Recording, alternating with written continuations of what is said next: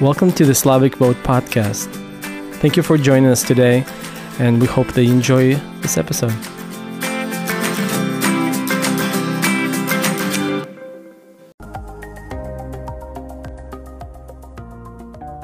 If you want to see Bill run, if you want to see Bill to actually do this, hit that like button and share, and let's get his name out there, and hopefully he'll make that decision. I would tell your viewers, wake up, and not in the woke sense that they want you to wake up. Wake up to what the wokeness is creating. Yeah. We need to tell everybody in your communities, run for office. Don't be afraid. Don't be afraid to have a voice. Don't be afraid to have a vote. It is very important to show up and vote. And if you're not comfortable electing somebody who's not from your culture but with the same values, elect somebody from your culture, because that's what America's about. We should all be able to run for office and represent the people. That's what a democracy is. So that's what I'd recommend. Добрый вечер, дорогие радиослушатели. Доброе утро тем, кто, может быть, смотрит нас в записи. А если вы смотрите нас сейчас на другом полушарии, то у вас как раз-таки сейчас время, чтобы хорошо позавтракать и готовиться к своему дню. Но здесь у нас в Портленде вечер, и, как это бывает обычно по четвергам, к нам присоединяется Дмитрий Сашенко из замечательной организации Slavic Vote. И, конечно же, сегодня у нас в гостях очень интересный гость. Это бывший мэр города Happy Valley в Клакамасе. И я, конечно, сейчас передам микрофон Диме, и он представит своих гостей и также главного гостя сегодня. Прошу. Добрый день, добрый вечер. Очень приятно еще быть на этой передаче. Как обычно, мы собираемся с нашей командой на этой передаче, имея разных гостей, проходим через разные темы и пытаемся иметь такой разговор на темы, которые вдохновляют. Очень часто очень много новостей разных, очень много разных таких тем, которые обычно негативные, но мы любим приходить на эту передачу и немножко вдохновлять нашу комьюнити, чтобы мы немножко начинали больше голосовать, больше участвовать в процессе голосования и в общем процессе выборов и остальное. Сегодня, конечно, у нас будет опять интересная передача. У нас гость будет, который бывший мэр города Happy Valley. Она очень долгое время провела мэром города и много чего изменила. Добрый вечер всем. Приятно быть на этой передаче. Меня звать Билл Красногоров, я один из директоров Slavic Vote, и здесь не могу дождаться к этому разговору, Дима. Да, пусть послышать, что Лори будет говорить, и какие у нее планы на будущее, и как мы, как славянский народ, можем также подвязаться в этом городе, в этом месте, и сделать что-то полезное. И также, если вы пропустили, может быть, не могли посмотреть, вы можете всегда найти нас на YouTube. Просто наберите Slavic Vote, и там будут все наши бывшие и сейчас, которые передачи. Все вы можете найти на наших социальных сетях. Также наша организация, вся информация на Фейсбуке, Инстаграме, вы можете больше познакомиться с нами. Конечно, обычно наша организация на 2 года уже занималась регистрацией голосования, также мы пытаемся с нашими славянами общаться, чтобы немножко их поддерживать, чтобы они больше участвовали. К моему удивлению, очень много людей были такими же, как и я. Я, прожив в стране больше 30 лет, вот первые вот эти голосования я голосовал лично. Так что, ходя по этим церквям, выходя, прося людей или как напоминая людям, что надо регистрироваться, надо голосовать, в их себя видел так же само. Да, так что да. Я думаю, очень много славян, которые просто-напросто еще не осмелились или не увидели важность в этом процессе. И я надеюсь, что эта организация сделает очень много добра. Да, спасибо. Как ты себя чувствовал, когда ты первый раз проголосовал? Отлично, отлично. Я хочу просто также, сегодня у нас будет передача по-американски, по-английскому языку, и если вы, конечно, не понимаете, я извиняюсь наперед, но если вы понимаете, я приглашаю вас оставаться с нами, и надеюсь, вы прослушаете остальную передачу. Lori, thank you for being with us. It's a pleasure to have you here. We've known you for a long time. pretty much from the beginning of our organization, and you've counseled us with a few things and kind of helped us through the way, and I appreciate that. Yeah, thank you for having me. Thank you. I have to make a comment about the language. You know, if you don't know, I mean, I've heard Russian before, but it always sounded harsh to me. But when you know the people who are speaking it, it's such a beautiful language to listen to back and forth. And I swear I understood some of it. I didn't, but it sounded like I could understand some things that you said. So it's nice to be here and know personally your families and the community as a whole as we've gotten to know. And so I'm excited to be here. Just introduce yourself. Sure. Tell us about yourself. You've been Happy Valley Mayor for a while. So tell us a little bit about that. And just before that, what drove you to become so active? And I believe you were also a city councilor. So tell us a little bit about what drove you to do those things. Yeah. So I'm Lori Chavez-DeRemer. Chavez being my maiden name. So I'm half Mexican, half Irish. So awesome. That language is probably very different than the Russian language. Mm-hmm. But again, it comes from, you know, love and culture and family. So I think that's probably where we're relatable on most accounts. I moved to Happy Valley 21 years ago. My husband and I have been married 30 years now.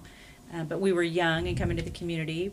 I mean, you're probably still younger than that at that time. We had twin girls who were 6 years old.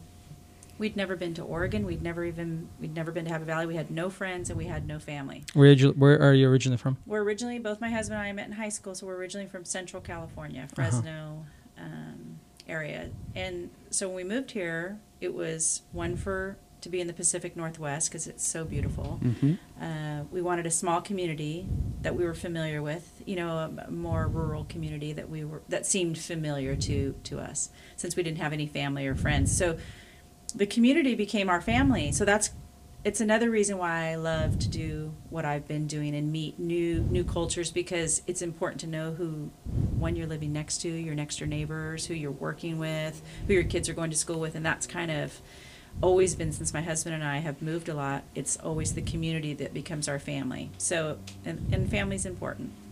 So, I mean, I was involved in PTA, I was involved in Parks Committee, but City Council was something that appealed to me. I have a background in business management. My husband and I put him through medical school. We were starting a new business, and all of those things were on the forefront, but how was I going to foster a community that supported those things? And I think we've had that conversation, Bill, about, you're running a business, you have a family, you're trying to support them, but the community plays an integral part in supporting that, right? Absolutely. And how to prop up a family or a church or a community in a business. And so you want to make these decisions based on that. So I thought, I'm going to run for city council and see if I can be a part of that. At that time, Happy Valley was only about 4,500 people. So very small, and it seemed something that was important. And at that time, nobody even wanted to really volunteer, right? It was How many people are there now? bedroom. We're almost at 25,000 now, right? We've been the fastest growing city in Oregon for, the last 10 or 12 years. So I served on city council in, I was elected in 2004 and served until 2010. And at that time, again, it was just, where was Happy Valley? There was no wayfinder signs anywhere, even off of the major freeways. Nobody knew kind of where it is. When I would say I was from Happy Valley, people would say, where is that again? It was kind of small. So my job was put it on the map, really put it on the map, and be a wholesome, complete community, right? With our own departments, our own, we're not going through the county, not dealing with that, and having to, coordination is good on some things, but when you're trying to really put your own city on the map in your own community, you have, different thought processes or different group think that you think, I want to be a leader in my city. So sat on city council for 6 years, really developing it. And then in 2010, I ran for mayor because I thought we needed more vision and more leadership and really being at the table. And what I came very quickly to recognize is when you're up against Portland or Clackamas County or some of the larger cities, you have really no foothold to have any dollars. And what you want is, we're paying taxes. It's going to your county, it's going to your state, it's going to the federal government, but none of it's coming back because you have no lobbyists, you have no voice. So I made sure I was at every table at the county level, the city level, the state level, and now possibly the federal level, because keeping a focus on that and an eye on that is important to represent the voices of the community. And the Slavic community, which I didn't know when I first moved here, is massive. And it has grown tremendously and is a big part of the Happy Valley, Southeast Portland, really all over Portland and even on into Washington and stuff. So you have no voice. And I think that's where, again, our connection, why I wanted to support a group, because what I know about the Hispanic culture and maybe some of the minority cultures that are seen is that they don't really trust government. They're not really sure where their fit is. They tend to stick together. And I think it's important that people have a voice. And I can uplift another group to say, you know, you can be a part of the community and make the choices and make the laws and make the rules that benefit your community. So that was my focus a lot, along with the youth, which has always been a big part of my passion for running for public office and being a public servant. So that's kind of my background in why I started, what was important, and why I want to now pass that on to new families in the Happy Valley area. Right. You originally introduced us to Lori, and how did you come across Lori, and how did you get to know her? Well, the story starts a while back. We met Lori's husband before we knew Lori, and before we knew her husband. He's an anesthesiologist, and we were in having a kid at Providence, and turned out that Sean was the anesthesiologist out there, and I was in scrubs helping out, I think. And later on, I started, or I moved to Happy Valley in 2004. And what I really liked about the community is that everyone that I spoke with at church and my friends from the Slavic community, nobody ever spoke to their neighbors or got together with their neighbors. In Happy Valley, what I really liked is they had that national night out. Right. The city would provide hot dogs and drinks, I think water bottles or whatever it was, but they brought the community together, and you would just register. Someone in the neighborhood would pass out flyers, and we'd all get together with the neighbors and have a barbecue. And the fire department would show up, the police department would show up. You get to meet your city council. Lori showed up to those national night outs, and I was like, man, this is pretty cool. This is a city that I want to kind of put my roots in and be a part of. And I don't know how we met, Lori. I'm not sure. I honestly don't know, but our paths crossed, and I think I invited you guys for dinner. Oh, yes. And my daughter wanted to be an anesthesiologist. My dad? Yes. Richard Chavez. Yes. Yeah, my dad for a period of time worked for the city of Happy Valley as code enforcement. So that's right. Probably on some of your property sites. Yeah, we probably got in trouble a time or two. Yeah, or making sure there was an issue. He probably, and I think that's the probably connection. it. Yep. He's like, you have to meet this Bill. He's a good guy. He's a builder in the community. And he has a nice family, and I think that's where it started. And then we connected, and then we had a wonderful dinner at your home. Yeah, and it's just the city kept on moving. I know you got the youth council going, so getting the kids involved in the local government as well, and kind of planting the seed to where we're not in here alone. The saying that says it takes a village to raise a kid, it takes a good village to raise a good kid, and it felt like this is the city we wanted to be in. Sure.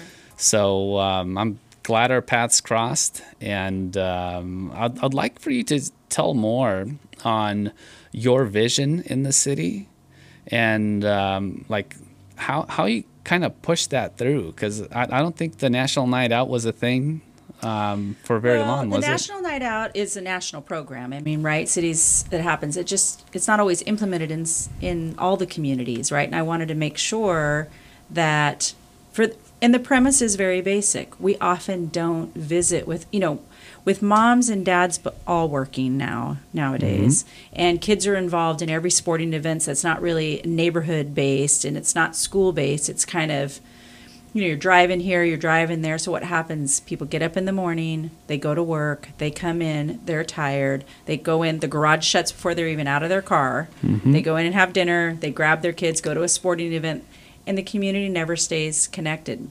So we can put in all the trails, we can put in all the sidewalks, we can put in all, but if we don't ever get together and know your neighbors, Mm-hmm. what's the point, really? So National Night Out's premise is really more from a safety and security standpoint, that angle of who is your neighbor? Do you even know who your neighbor is if there's an issue, and who can you call if there's a problem in your home?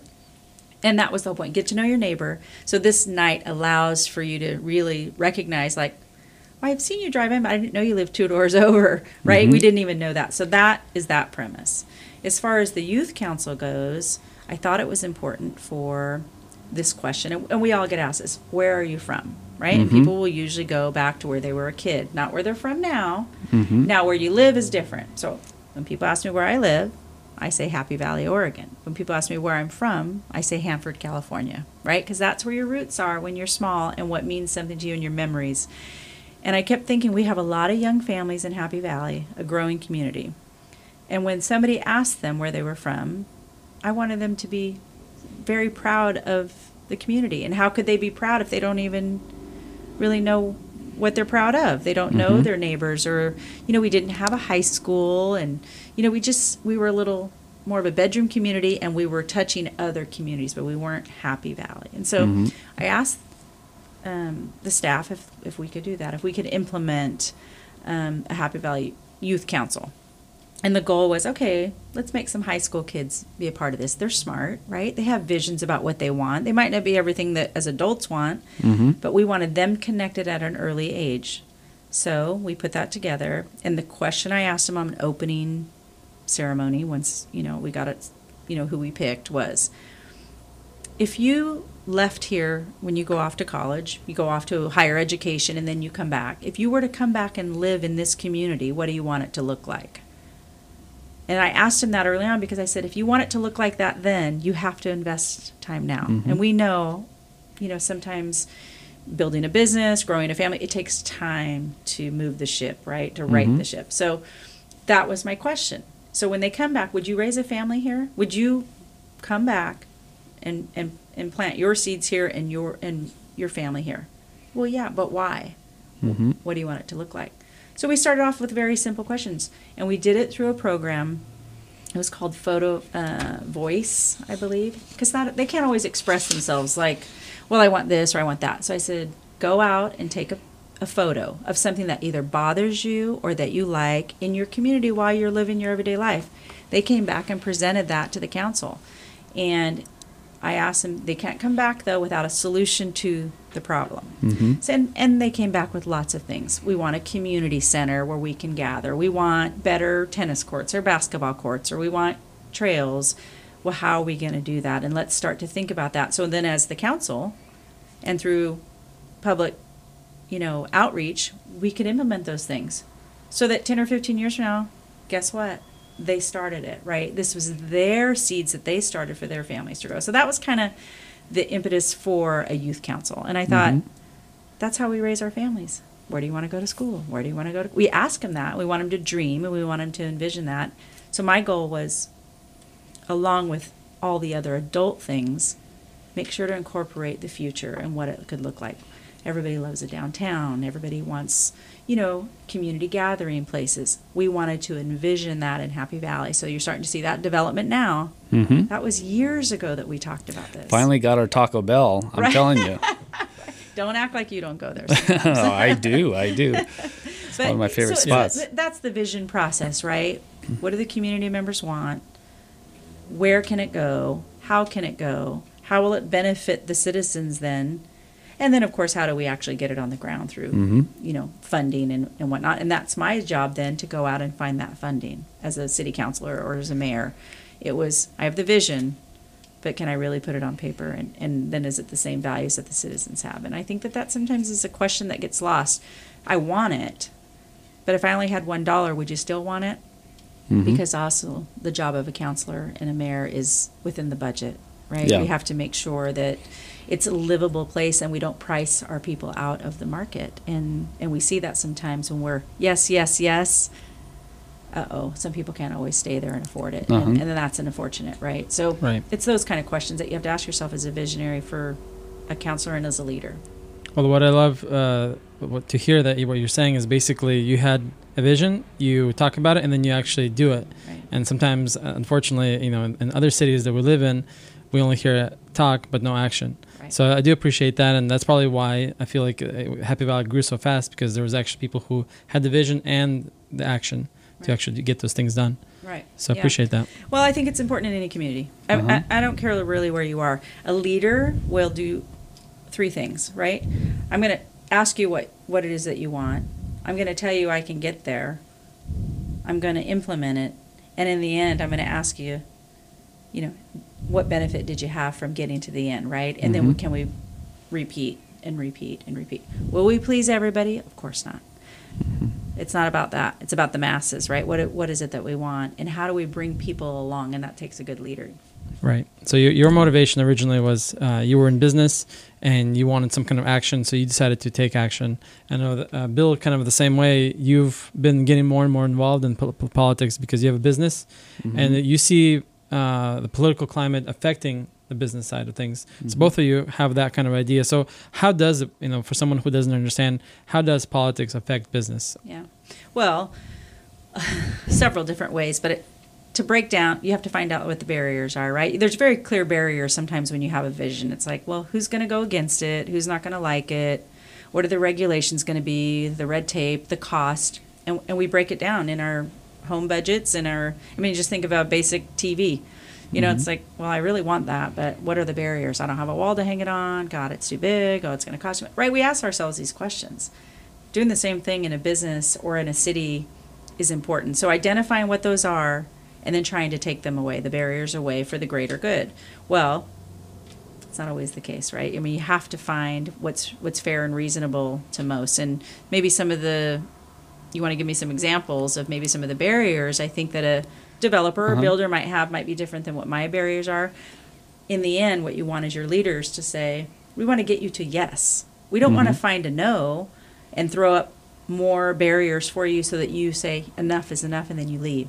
What would be the point of that? That's not a good mission. It's not a good plan. It's none of those things. So the goal of the city council and when I was leading as the mayor was get to yes. Find a way to get to yes. And then bring everybody to the table and ask them. I had several meetings at the city that I would say, so-and-so doesn't like that. Like, let's get a round table. Let's find all the key players and ask them, why can't we agree? And maybe at the end we couldn't. But we needed to know from the horse's mouth what really the barriers are, not what somebody interpreted the barriers to be.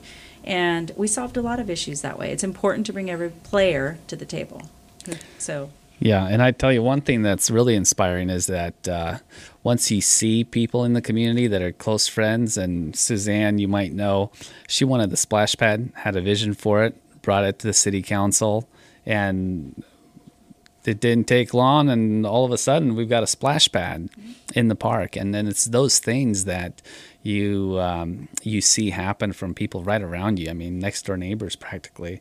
And you see that you could make the difference. The skate park is the same thing. Yep. And that came from a young he was actually in grade school when he started, and then in high school, and they followed through, and they kept following through. And he had a vision, but he started as a junior higher, and I don't think it happened for a couple of years. He was in high school, but it was a high school student who said, we're missing something in the community that the students have identified as important to them, and could we make that happen through our parks department and all of that. Same with the splash pad.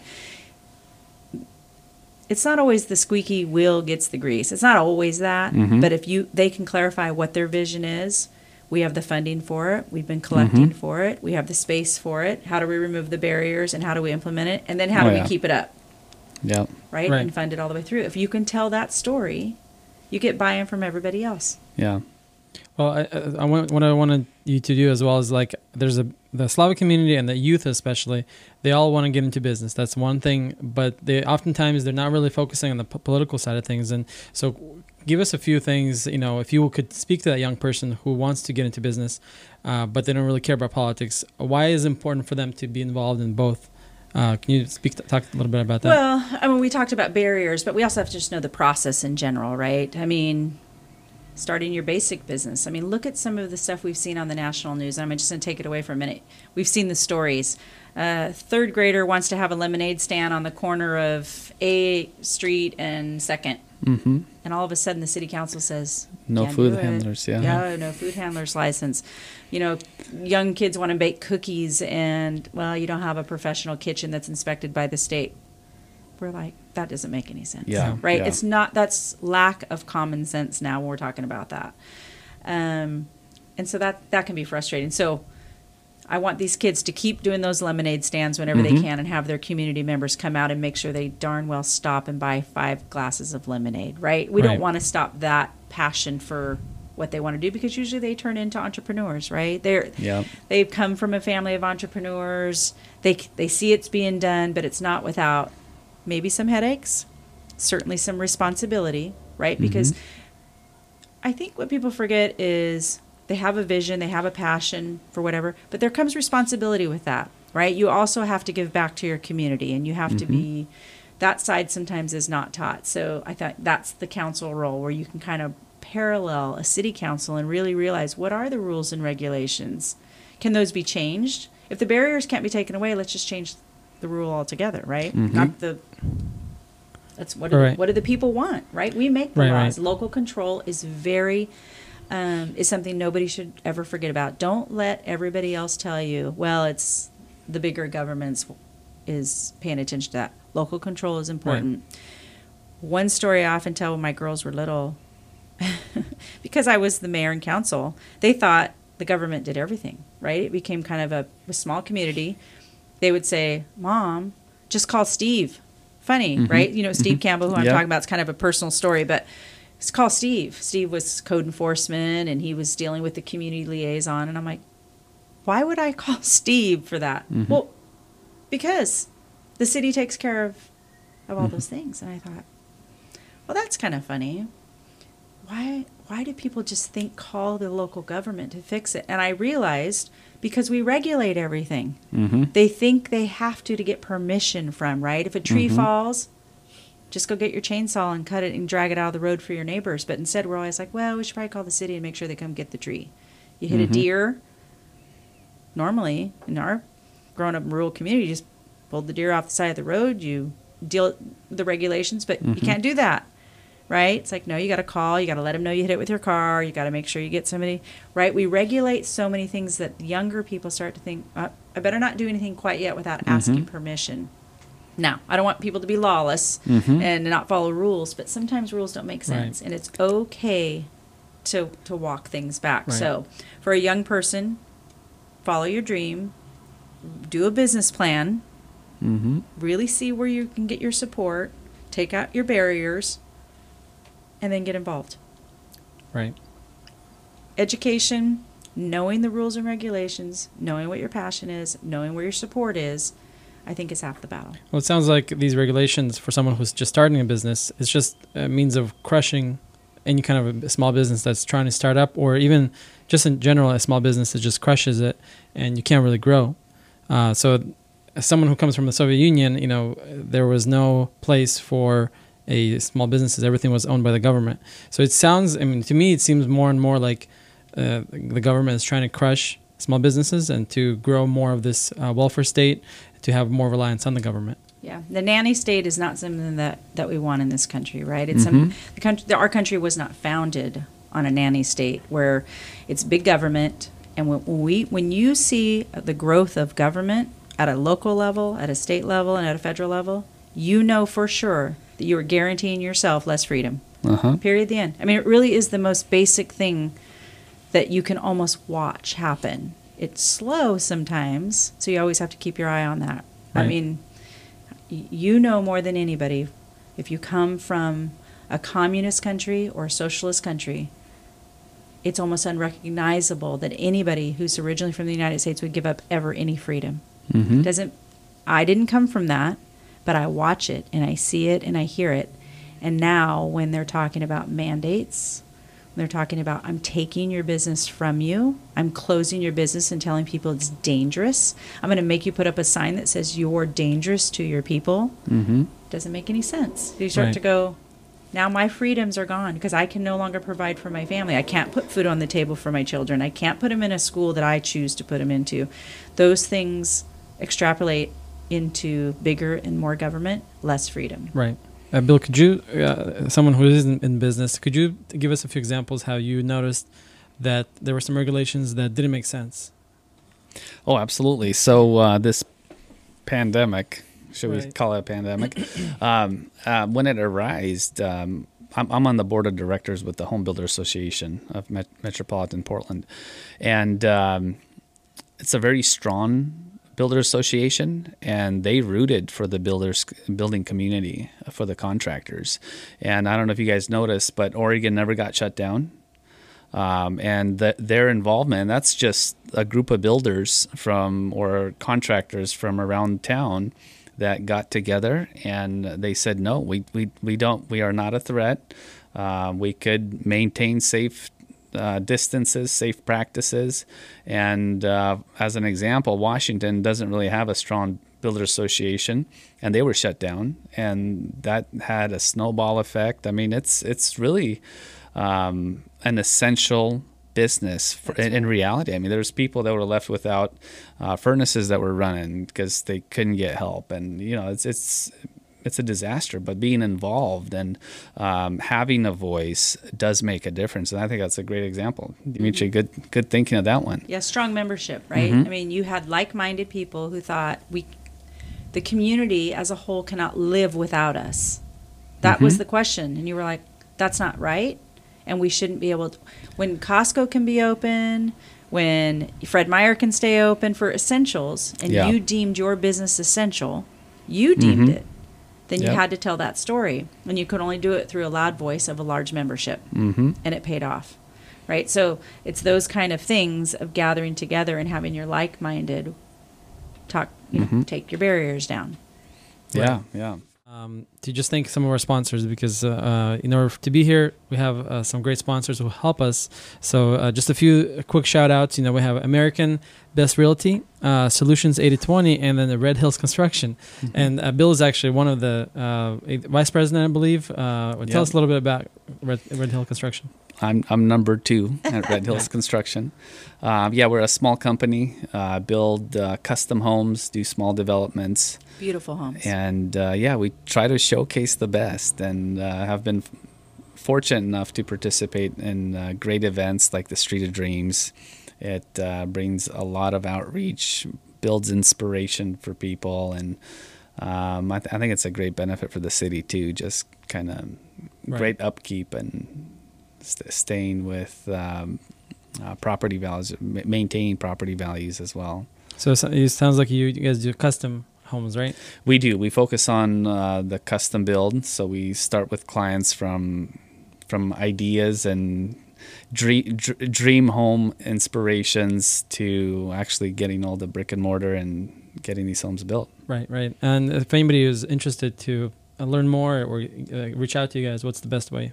Best way, look us up online, redhillsconstruction.com. All right. It's the best way to get a hold of us. All right. Well, thank you very much. Obviously, you're running for a congressional seat, and that's coming up next year. And a lot of folks don't really vote a lot of times in the congressional races or midterm elections. So could you speak a little bit about the importance of the midterm elections? Because everybody thinks about presidential elections, but not about the midterms or even worse, local elections. Right. I think it's going to be a little different this cycle, and maybe people say that every cycle, but with Portland being at the backdrop of the last 18 months on the national news about what's happening to our state and our city and their surrounding cities, I think people are paying attention. They're paying attention to a couple of different things. The mandates that we've seen come down from the Biden Pelosi administration has been detrimental to our communities and to our businesses. When you see the lawlessness, the lack of law and order that has been coming out to every community in the entire state and across this country, I think people are tired of that. When they see in the last 8 months that our economy and the inflation is rising at a rate that we haven't seen in a very long time. We know inflation happens, but not at this rate. And you couple all of those things together, we've got chaos. And when we have the administration trying to rule and decide everything for us at a local level, no local control, that we're going to get national federal mandates about what we can and cannot do and what we can and cannot say and how we can and cannot act, I think you're going to see a change in those midterms. So yes, I am running for the new congressional seat that Oregon was received this year due to the census and the growth in the population. It is congressional district number 5. We've launched our campaign over 10 weeks ago. We're at the $250,000 mark in the first quarter. That's important to note. At this point, we have nobody who has decided to think that's a good idea to run against me in a primary. I am the Republican conservative candidate. So if you want to know more about me in this race, and pay attention to it, because it will be a long 14 months. But we have to keep our eye on the prize, and we talked about those freedoms, just a minute ago. So Chavez-DeRemer.com. Pay attention. It's going to be an important race. It's going to affect all of us. And this is not the new seat that's been added, right? Well, they added a new seat, right. Congressional 6, but they redrew the lines. So It's been a puzzle-making deal. But the lines were voted on just a little over a week ago. So barring any court cases, we expect it to stay the same. So the new district will run from Happy Valley area, Clackamas County, Milwaukee, Wilsonville, Lake Oswego, down toward Marion County, a little bit of Marion County, parts of Salem, and then head east to, we'll pick up Bend, Sun River, Sisters, parts of Redmond. So a completely different district than what the 5 was prior. So when we say new seat, we added a new seat, but all 5 of them got reconfigured. Right. So will you have an incumbent then? Well, currently CD5 is held by Kurt Schrader. I'm not sure what Kurt is going to do. Congressman Schrader will do, if he'll stay in 5 or if he'll move around. I don't know. I haven't heard that. So there might be an incumbent, but there might not be, because half of his district where it was moved. So his people are now in 6. So I don't know what he'll do. We haven't heard. So if folks are not familiar with Kurt, could you speak a little bit about him and you? What are the differences, I guess, and why would somebody want to vote for you instead of Kurt? Yeah. Well, Congressman Schrader is I guess he'd be going to his 6th term. They're 2-year terms. So I asked the question, what are we tired of, right? What has been benefiting us with the Oregon contingent? And I would tell you, not much, right? So this state particularly has been one-party rule. And when you have the extension of that of 4 out of your 5 congressional representatives in the same party at the federal level, there's been no benefit to more of conservative voice, more of the family values, more of the capitalist. It's okay to dream. It's okay to be a capitalist. It's okay to make money, because guess what? We provide for lots of families. And the whole point of growing businesses like ours is to enhance and develop more business owners and more families and more home ownership. And we want to make sure we focus on those things. And I think those things have gone by the wayside. Because the one-party rule, right? They just follow the lead of the national level, and people are tired of that, and people want some change. And so they're looking for new leaders with new voices to bring back all those things we talked about, law and order, and embracing the small business owner again, and letting people know it's okay to dream and grow and be a part of a vibrant community and have that local control. Bill, did you have any questions for Laura before I switch to the next? Yeah, I do. So for the congressional seat, the cities that you mentioned that are in this new district, there's a lot of Slavic community there. Yeah. And I think the Slavic community can definitely complain, I being one of them. But tell us what could be different. With roles and responsibilities, like I was saying, I don't ever want to disparage people who say maybe they complain but they don't want to get involved, because people are involved in lots of things. It's not always the political side of it, right? They might be involved. Well, first of all, raising families is being involved, right? Making sure you know where your children are and your families are and what can you do for them. I mean, that's really first and foremost, I think, where people should really focus their time. And sometimes I think we forget to look right inside our own walls and say, this is really my legacy. And I make sure that is number one. Number two, your extended family, right? We have our parents, we have our, generational legacy. It's important to leave better than way we found it, right? Mm-hmm. We all say that. Yeah. I don't care what side of the aisle you're on. If we can't leave a better place than where we are today, we have an issue. As far as the Slavic community, though, getting involved and what can we do in all of these communities is just replicate what I think my leadership has been in the past, and knowing that wherever you can get involved, do it, whether it's a city council, a school board. I mean, we see what's happening in the public schools. We see that the indoctrination of our young children from a younger and younger age. And when you see the federal government say, you know, we'd like them at 3 and 4 years old now. We really want them in school. We're not being able to compete on a world stage unless we put our kids in school at a younger age. I think we're keeping them home for a little longer is just as important to have the family values and morals that we want our kids to have. And then when we put them in school, we want them to learn reading, writing, and math. Mm-hmm. We don't want them to learn critical race theory. We don't want to further divide our communities. We want to be a community as a whole while respecting the different cultures and the different values, right? I mean, I think that's very important to recognize. We don't all have to be exactly alike. We just have to have people want to do the right thing. And I wake up every morning and I say, it's not that hard to do the right thing. Mm-hmm. I think it's hard to do the wrong thing. But people manage to sometimes do that, and I think doing the right thing is important. And really sharing that throughout the Slavic community, throughout every community that's in these cities that we're going to represent, is bringing that voice. So however that happens, we need to tell everybody in your communities, run for office. Don't be afraid. Don't be afraid to have a voice. Don't be afraid to have a vote. It is very important to show up and vote. And if you're not comfortable electing somebody who's not from your culture but with the same values, elect somebody from your culture, because that's what America's about. We should all be able to run for office and represent the people. That's what a democracy is. So that's what I'd recommend. You've never been a politician before. So how do you explain to folks who feel like, this is only for special people? What do you tell people?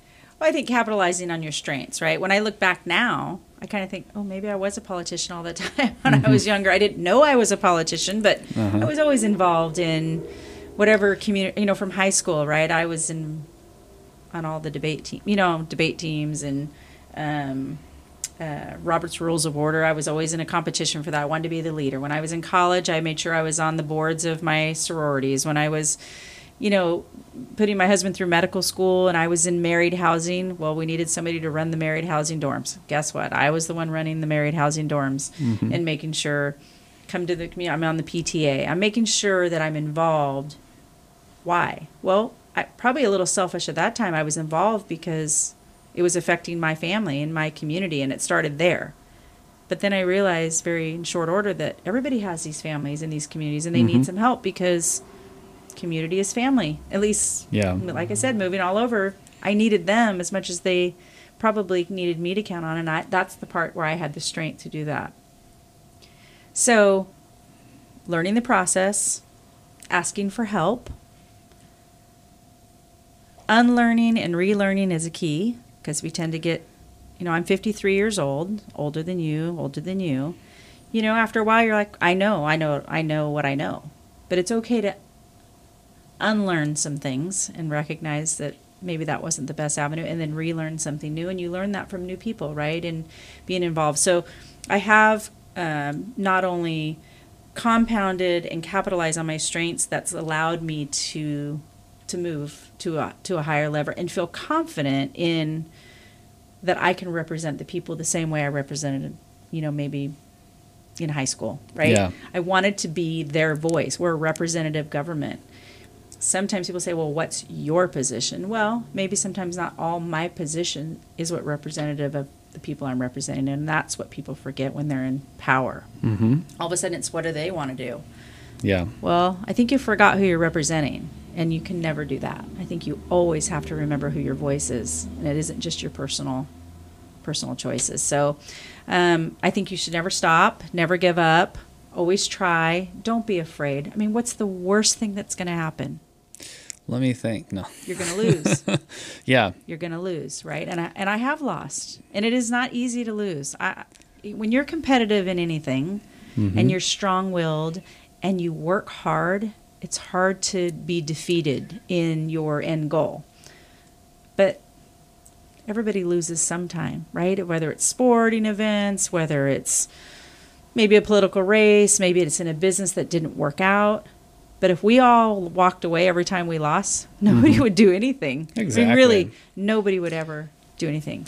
So it is hard to have supporters. It's hard to have a team and then lose because you think you've lost for them. But that's what makes you come back, because it was always for them. It's not for you. And that sounds, maybe it's almost, it's just nonsense, right? It isn't about you when you're running for these public offices. You're a public servant, and you're doing it for them. And so it's easy to come back and fight again, fight another day and say, wait a minute, we have a pathway here. This congressional seat isn't going to be easy. I recognize that. My last 2 seats were extremely difficult. I raised over $1 million in both of those races. I knocked 12,000 doors personally to talk to as many people as and you come up with, where you should lose by 10% on a generic ballot, you lose by 1%. You were almost there. So people do care. You just were in a district that maybe didn't benefit. This district is an even heat. It is an even race as we sit. There are as many Republicans as there are Democrats who are going to vote. We just have to tell the story loud enough and strong enough and ask them, do you trust me? Do you trust me to carry your water to Washington, D.C., do what I say what I do, and then have a benefit for you in the end? That's what I'm asking. And if you believe that, then you have to go out and vote. Because that's what this particular, is about. You have to vote, right? You can't wish it. You can't want it. We do have to move and have action behind that. And I have to motivate them and lead them to vote. And I think we will. We're going to be successful in this race because of the story we have to tell, the race that we're particularly in, and my experience and motivation will get us there. Because I know we briefly talked about this as well, and something that we always come back to. We had some people run from the Slavic community, and probably nothing super strong campaign. But I know the more I talk to you, you have been thinking about it more and more. Are you considering running? I've definitely been on the table. A lot of discussions and a lot of thought. The biggest, I guess, fear is time. We are an active family, as Dima, you already know. Lori, you might be aware, involved with our local churches and the Slavic community, and anything we can get our foot in, Slavic vote and so forth. And it's just finding the time. We are busy. We do have a lot of responsibilities, a lot of commitments, and that's my biggest fear. But I think we're at a point to where we're realizing that this is also very important, and especially when we're seeing mandates on what we should and should not do with our personal health. I think it's definitely a tipping point to where, we got to start somewhere. And local government, I think, is definitely a place to strongly consider and go for. That's awesome. And how would you recommend for Bill? What would you say for him to actually do it? Well, I think I've said it a couple of times to Bill before this, but even if you can take anything from this conversation is, if not you, who? Right? If not you, who's it going to be? Because the seat will get filled. And who's it going to be with? And if you don't have somebody that you can put who can do the work that you can do, then you don't have a choice. And I say that because maybe there's some other avenues that you're involved in. And I'm not talking about your core, because I know your core families is that time is valuable. But with all the other things that you're doing, is there anybody in those positions that you can backfill there to free up your time in order to take the lead? Because I think you probably don't take enough stock in the value of your leadership, right? You do all these things and people ask you to do them because you get things done. So they're going to keep asking. Your time is always going to feel very stretched, probably through your whole young career and family and whatnot. So sometimes you have to say no to other things where other people can take that lane for now so that you can be that leader, because they're probably afraid to ask somebody else because they think that you're the one. So that might feel a little like, well, I don't want to be egotistical or arrogant, but take stock in what people think you can do for them, because they might not trust anybody else, Bill. Yeah. So backfill other places and leave yourself that lane. You can do it. You'll always find time, but something will have to give. I would probably recommend giving up some of those other things that you've been doing for a while. Let somebody else take the lead there and get their start, and you take the next step. So. Gotcha. Well, definitely appreciate the advice, Lori. I like how we turn the table on Bill here. Yeah, I know. I'm in the spot. That's awesome. Yeah. Well, I'm going to do a quick experiment. Our viewers, if you're watching this and if you want to see Bill run, if you want to see Bill to actually do this, hit that like button. And share, and let's get his name out there, and hopefully he'll make that decision next year or the following year. I'm looking forward to it. I know personally I'm myself considering running for something small as well, like I did this year. It's a great experience. It's actually kind of fun, and I think it'll be just a great addition to our community, just to have that hopefully additional energy to drive people to the ballots and vote. So you're talking about having other people fill your spots. Do you feel that Happy Valley is taken care of without you being there? Well, I was there for 14 years. I will make no bones about it. I knew I would miss it because I really loved it, right? When you're in a small community and you're not doing it for, there's no payment to be a city councilor in Happy Valley. It's all for the love of your community and then seeing the outcome, right? It was beneficial. That was where the benefit came.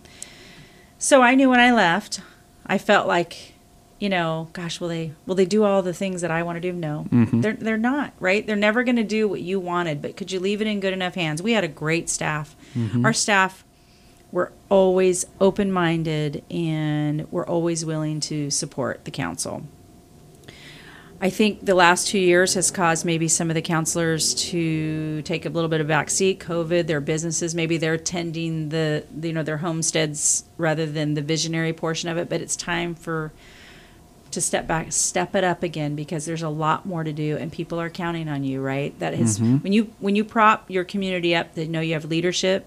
That should always stay then the lowest. And move higher. So I do think that there's room for growth, and I think there's room for change. So again, any visionary, anybody who has the history and the experience that you do would be a perfect fit for this community. Well, that's definitely very uplifting, Lori. Thank you. Awesome. Well, if I'm sure we have folks that are listening to us, how would you encourage those folks to run? Like, what would you tell them from your perspective? Why is it probably more important than ever before to either run or to just get involved, to vote, to just get active at any level? Why is it so important right now? Well, I think taking a back seat to anything when we feel... What are people feeling today is what I ask myself when they wake up. And what do community members want? So at a local level, from what I learned as a counselor, is people get up in the morning. They either have to go to work, say goodbye to their families. They trust that their kids are going to be home or daycare or at school. It's going to be safe to get there. They're going to have a good education. When they get home, that they're going to safely be able to drive on the roads, and it's not going to take an extra 45 or 50 minutes because they want to get home for their families. They're going to go to bed and turn off the lights, and nobody's going to break in, and nobody's going to steal anything. And when they get up tomorrow morning, it'll start all over again. And in the meantime, maybe they go to a weekend event, they have a park day, and it's all what they have been hoping and dreaming for. Some of those things are starting to go by the wayside, as we see it even in our local communities. We see it on a bigger picture in our cities. So if you're feeling those pressures, it's taken me too long to get to work, there's infrastructure. I don't have a job to go to because they've closed my business. I've now let down my 10 employees because I had to lay them off. That's a stressor that people don't often think about from a business owner, right? You took on those families and now you're letting them down. The government is competing for your employees with your own tax dollars, taking your tax dollars and giving it away to somebody for nothing so that they'll stay home. That's got to be a problem that we want to fight, right? Inflation. I would imagine in the building industry, your supply chain is very much impacted right now. You're not getting anything. Yeah. Right? Things aren't coming to you. It's a disaster. You go to the grocery store, stuff's not on the shelves. It isn't because it's not in a truck somewhere, it's because they don't have the employee to put it on the shelf. And if you do go buy it, it's twice the price. You fill up your truck, your cars, your construction trucks, that's costing a mini fortune right now in gasoline. So That's a problem. You feel unsafe. You're not sure if you can lock your doors at night. We hear more and more crime is happening. All of those things, I can't imagine doesn't motivate everybody to want to be involved at whatever level. Supporting a candidate. If you can't run, support them. Help them. Endorse them. Put all your weight and value behind them as a candidate. It does cost money. If you can contribute on any financial level to these candidates, because it costs money to get your name out there, to we know signage. On a local level, we have to have that. We have to have supporting events, host parties, all that kind of stuff. If it's a school board member, you're having problems in schools. My goodness, I spoke to your community about their schools a couple of years ago, and now look where it is today. We're afraid to send our kids to the schools. We're pulling them out by the day and putting them in private school because we don't trust what the public schools are teaching. Run for your school boards. Change those around. There are a lot of different ways to get involved. Don't sit silent. Yeah. So if you don't want to be the one running, support someone who is running. So I would tell your viewers, wake up. And not in the woke sense that they want you to wake up. Wake up to what the wokeness is creating. Yeah. And speak up. Go find your neighbor and say, what do you think? It's okay to talk about it because these are important issues. So everybody needs to step up at this point. I like what my friend says. He grew up essentially. If you come, if you see a mess or if you see something, if you see dirty dishes, you do it. So I think it's about time we stop thinking someone else will do it. We have to actually pick up the thing and actually do it. So if you see something that's not happening, you're pretty much responsible for that, and you have to step up and do it. And a friend told me once, he's passed since then. He worked downtown Portland. His name was Rob Ingram, and he spoke years ago, and he's been a friend of mine. He was for years, and I saw him at my first Rotary meeting. He came and spoke to us, and he was really more involved in gang task force in downtown Portland. And he said, if you live in it, touch it, or pass through it, you should care about it, right? And we do it every day. It's not just in our house or in our neighborhood. It might be on our way to work. It might be in the next community. It might be our, brother's community. Live with it, touch it, or pass through it. You should care about it. So same issue, just on a little broader spectrum. Exactly. Yeah, for sure. Well, and the folks are curious to meet Lori. We kind of starting in plans right now to do a meet and greet for different candidates, for different actual elected officials. So follow us on our social media and stay updated on all that, because once we have that planned, we'll announce it. So hopefully either sometimes next month or maybe next year, early next year, we'll have that event. So we'll keep you updated on that. So if you're interested to meet Lori and other candidates, follow us and stay updated. So thank you, everybody. Bill, thank you once again. Timur, Slavic family, thank you for allowing us to be here. Lori, thank you once again for all that you do and for inspiring us to keep moving forward. So thank you. And we hope to see you guys next time. You were listening to Slavic Vote Live. Выборы, кандидаты, стремления.